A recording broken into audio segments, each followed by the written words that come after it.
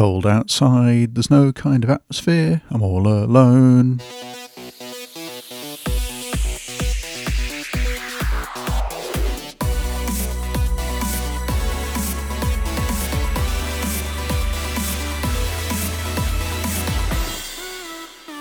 Hello and welcome to this week's Urgent Bite, brought to you by the Royal New Zealand College of Urgent Care.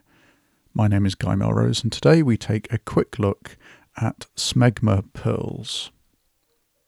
There are two ways that the general public might be familiar with the word Smeg. Perhaps you know the Italian brand of appliances, founded in 1948 as an enamelling company and named as an acronym of the process for applying the enamel.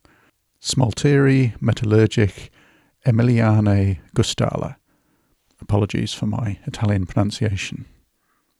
The modern-day appliances are usually easily identified by the enamelling, and they're often seen gracing the lifestyle magazines, showing us all what a perfect domestic life looks like.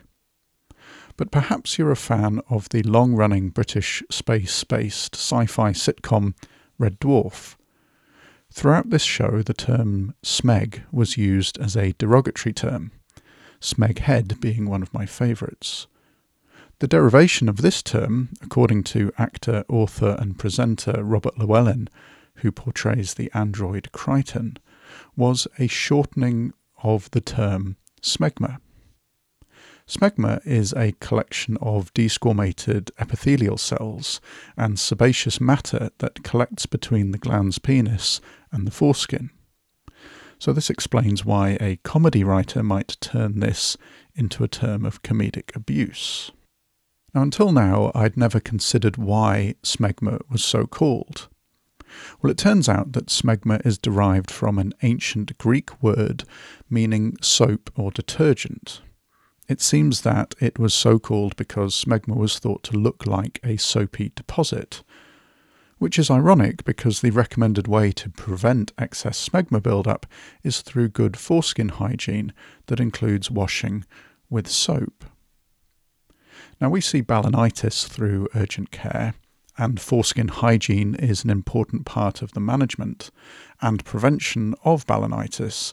But in younger boys, whose foreskin is not yet retractable, it is possible that smegma can become collected, and then when this happens, it causes firm yellowish lumps under the foreskin.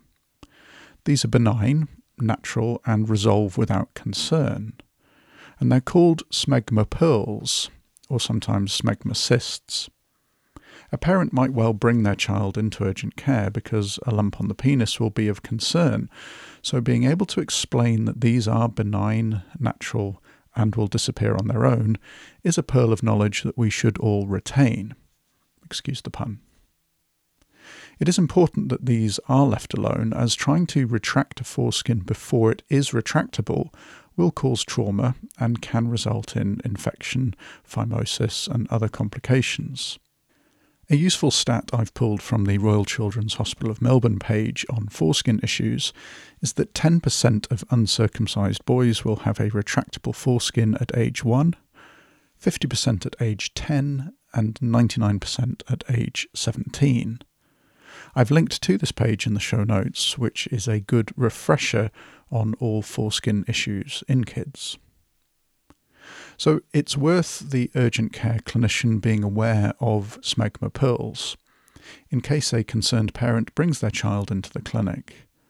I've linked to an article in the show notes from the journal Pediatrics Child Health from 2017 by Angela Burley and Joseph Lamb that has a case presentation and some photos. It's worth reviewing as it also lists the differentials to consider, which include preputial cysts, preputial Epstein cysts, median Raphe cysts, smegmaliths, and also foreign bodies. It's open access, so do check that out. If you have any comments, questions, corrections or suggestions, email podcast@rnzcuc.org.nz. And we'll be back again next week with another podcast. I look forward to seeing you all then, but for now, thanks for listening.